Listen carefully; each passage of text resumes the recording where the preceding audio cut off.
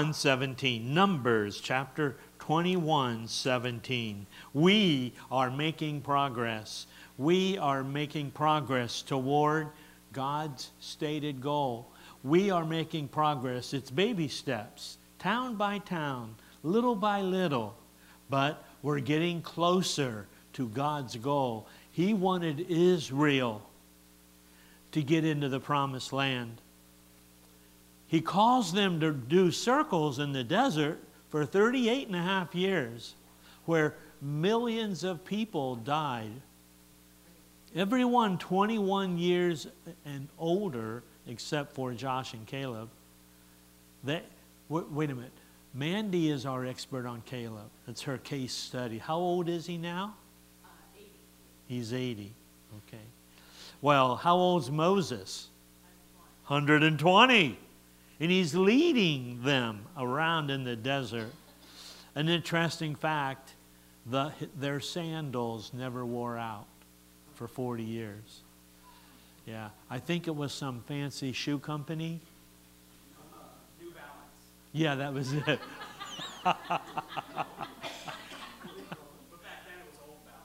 Oh, okay. Old Testament, Old Balance. Yeah, okay. So with that said, we're getting closer and closer and closer in the book of Numbers. We're getting closer and closer and closer to the promised land. But it is symbolic of us. We are circles, doing circles. In our ministries, in our lifestyles, we are trying to accomplish things before we get to our stated goal. Our Beulah land. Praise God, huh? Our Beulah land. So I appreciate the song. We are in Numbers chapter 21. We have just had the fiery serpents attack the village, the camp, because of their lack of faith. The people's lack of faith, God sent in fiery serpents, and in order to be saved from them, they had to look up at the cross, at the pole. In order for us to be saved, we have to look to the cross. But now we find ourselves in 21:17. 21:17. And this is a little slow going, and I don't want to spend a lot of time, but Israel, verse 17. Then Israel sang this song, Spring up, O well. They wanted water, spring up, O well. Now, in this case, I wanted you to notice that God doesn't always make it easy. He doesn't dig a hole for them in the rock and they're going to get water. No, He tells them what to do, and they're going to have to provide the manpower. And that's a good lesson for us parents and grandparents, teaching our children work ethic as well. Verse 17, then Israel sang this song, Spring up, O well, sing ye unto it. And the princes, the leaders, they dug the well. The nobles of the people digged it by the direction of the lawgiver with their staves. And from the wilderness they went to Mattanah. I don't know if I can do this or not.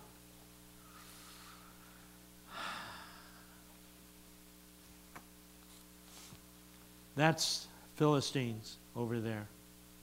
I'm looking north right now. You're looking south. Over there on the wall, that's the Mediterranean Sea. That's the Philistines. They were a mighty group of people. We already know that they had very large people there. Then the next group in, oh, Mary, can I use you? Yeah, I'm going to use you. Mary is Jericho. She's a bright, shining star, and she is to all of us. But Mary, just in case, I'm looking at you, but just in case, raise your hand real quick. She won't raise her hand. Gary, point to her. Okay, that's Jericho. That's where God's trying to get them to. That's going to be their port of entry, crossing over the Jordan River. But they're trying to go straight into the south of Israel, and the king that owns that property won't let them. So they're going to have to go city by city, way out and around, all the way around back here to Sleeping Denny. Back here to Denny. And you're wearing red too, so maybe you're Jericho. That'd make it easier. But they come all the way around to all these cities in the next 10 verses, and they come up around to Jericho. And that's where they're going to cross into Israel. That's God's plan. Try to stop him. They can't be stopped now. There's going to be some hiccups, some burps, but they are going to get to Jericho, no matter what. And the walls are going to what? The walls are going to fall down. Nobody could ever attack Israel without the supernatural help of God. And you and I have Jerichos that are impossible without the supernatural power and help of God himself. So as we come across the rest of this chapter 21, we just have some city after city. Verse 21, Israel sent messengers to Sihon, king of the Amorites, saying, "Let me pass through the land. We will not eat anything. We won't bother anything. Let us go. It's going to be easier on us." Every one of these cities and countries are related somehow to the Jews. They're related in history to Adam and Eve, or to Abraham, Isaac, and Jacob.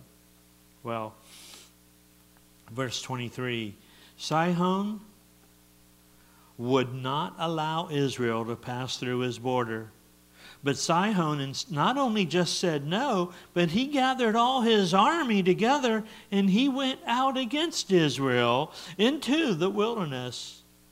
And they came to Jahaz and fought against Israel. Oh, what a mistake. Don't fight against Israel. Not when God's hand is upon them, leading them and guiding. Not when God has a meaning and a purpose now. God is going to work out his plan. He has killed off all the faithless ones, the older ones. And now he's got a new generation. And word has it they've been practicing with their swords and their spears and their bow and arrows. And wasn't that interesting this morning when he told us 900 miles an hour? A sling will throw a rock. That's incredible. If you were here this morning. So Israel smote with the edge of the sword and possessed his land. Would have been easier if he would have said, "Sure, come on through." Israel smote him, Sihon that is, with the edge of the sword, and possessed his land from Arnon unto Jabbok, even unto the children of Ammon. For the border of the children of Ammon was strong. He has just wiped out the whole southeastern side of Israel. He has just gone through and conquered it, and he's not going to stop. When I say he's not going to stop, it's God. God's not going to. He's not going to allow them to stop. And there are so many of them now. How many people can 1 million people, 3 million people produce in 40 years? Yeah. I mean, it's like just this incredible army coming up through their land. Wow. And Israel took all these cities, and Israel dwelt in all the cities of the Amorites, in Heshbon and in the villages thereof. Now, I'm not giving too much time to the cities because most of them don't exist now. They don't exist. For Heshbon was the city of Sihon, the king of the Amorites, who had fought against the former king of Moab, and taken all his land, and out of his hand, even unto Arnan. Wherefore they that speak in Proverbs say, Come into Heshbon, let the city of Sihon be built and prepared. For there is a fire gone out of Heshbon, a flame from the city of Sihon. It hath consumed Ar of Moab. Woe to thee, Moab! Thou art undone. Literally what we're saying here is Moab, remember, wouldn't let them in. He wouldn't let them take a shortcut through. And Moab thinks he couldn't be defeated.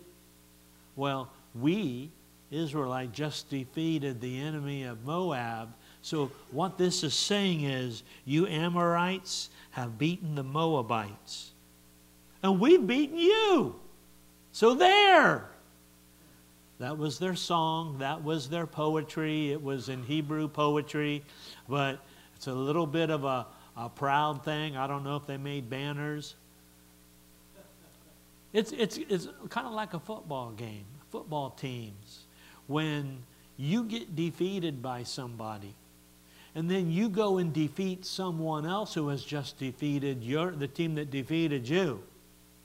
Something's going on here. Well, God's got his hand upon them all, upon Israel, and he is going to move these people up. It would be up the eastern side of the Jordan River, of the Dead Sea, of the Jordan River, up to an area where we've talked about much, Jabesh Gilead.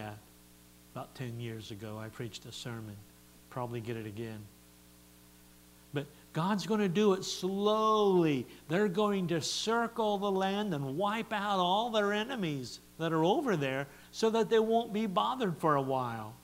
And then they're going to cross over the Jordan River. Where was the Jordan River? Right here. And they're going to come in and they are going to defeat Mary. See, she's already taken her red sweater off so we can't find her. So that's where we're at. And it goes on in Moses, verse 31. Then Israel dwelt in the land of the Amorites. Now that would be to the far east, the east side of the Jordan. Moses sent to spy out Jahaziel. And they took the villages thereof and drove out the Amorites that were there.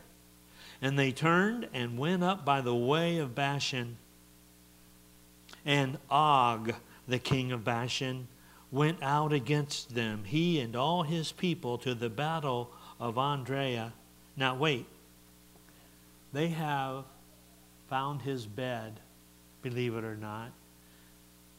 This man was massive, 15-foot long bed, 15 by 5 feet wide. His bed was 15 feet long, 5 feet wide, and it was made of metal. Incredible. It's one of the first mentions of metal in the Bible, and it's going to say, when we get to another passage, how big, large this man is, but with God, size doesn't matter. Who's going to go up against God?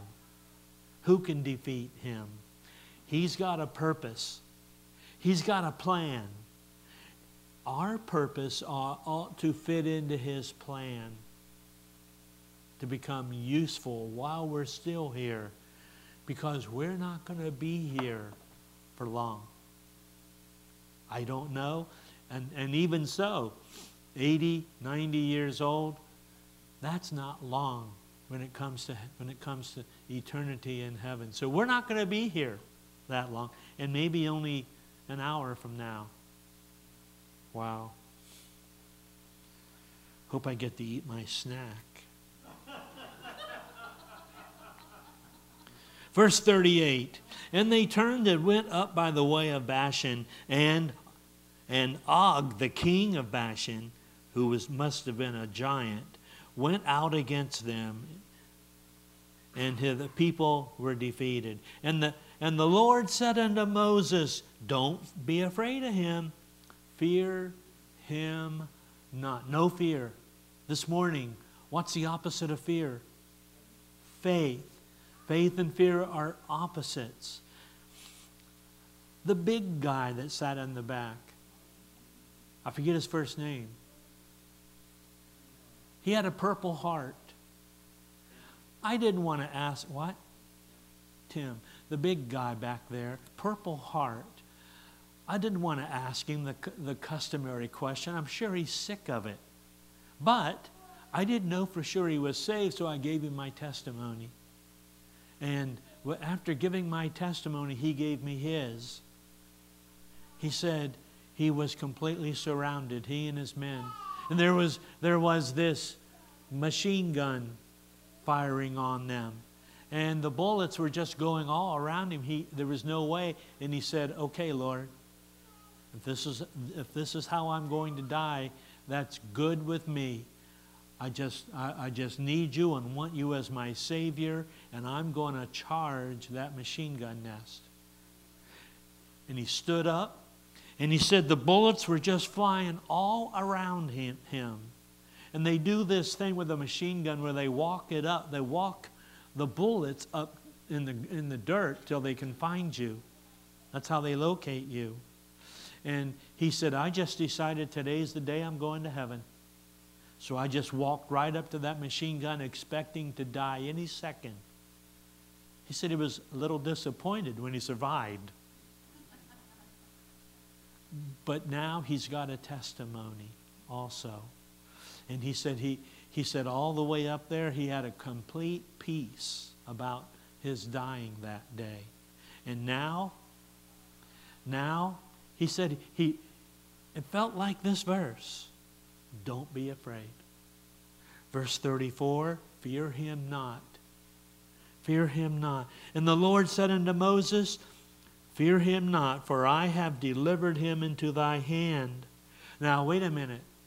This morning's message, isn't that what the Lord told David? Don't be afraid of his size. Don't be afraid.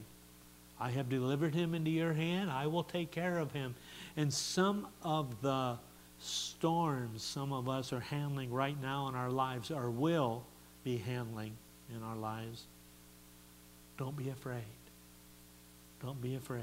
If you're ready, you face it, you charge that machine gun, and if you go, you go. That's the way he felt. It was very interesting. I didn't know how to get him to tell me his story until I told him mine. You know, again, I was awed by a couple of those guys, the three of them even. And I've told some of you that just as much as those three have faced bullets, faced death, they are heroes. Some of you are my heroes with the things you've faced or are facing.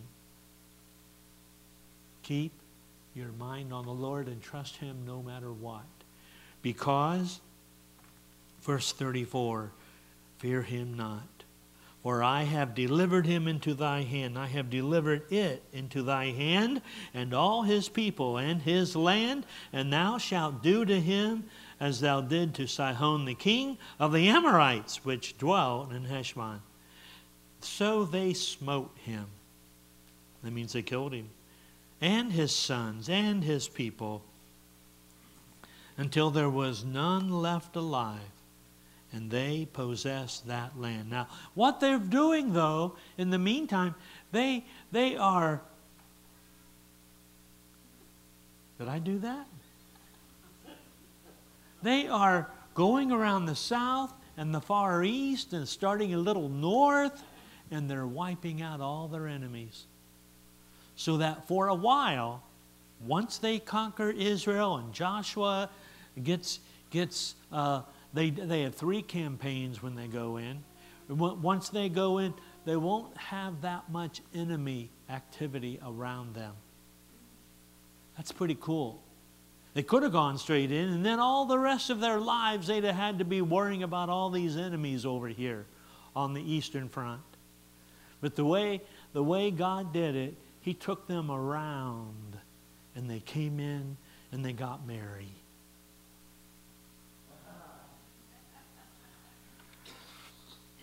Chapter 22. Oh, chapter 22, one of our favorite people in the Bible.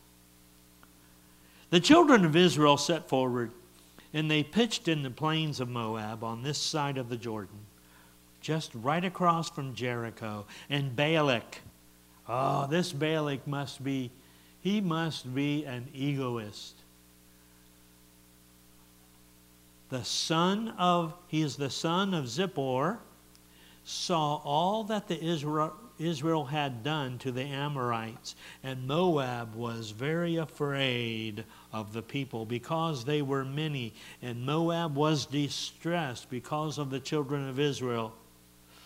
So Moab said unto the elders of Midian, now shall this company lick up all that are around us. He's talking about the Israelites. As the ox licks up the grass of the field. And Balak the son of Zippor was king of the Moabites at that time. So, what could I do? They outnumber us, they're driven, they might even have some spiritual help in this. What can I do to survive and my country survive? I don't know if it happened like this, but he got on the internet.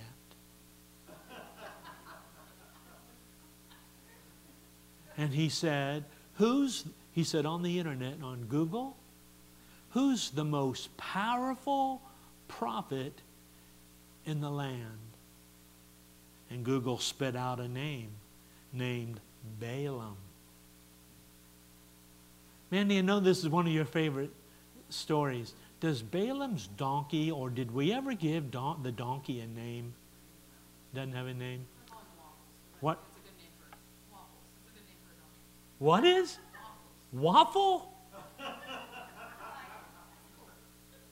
That's going to lay in my memory forever. I might even forget Balaam and Balak, but I'll never forget Waffle. Later on, tell me why you came up with that.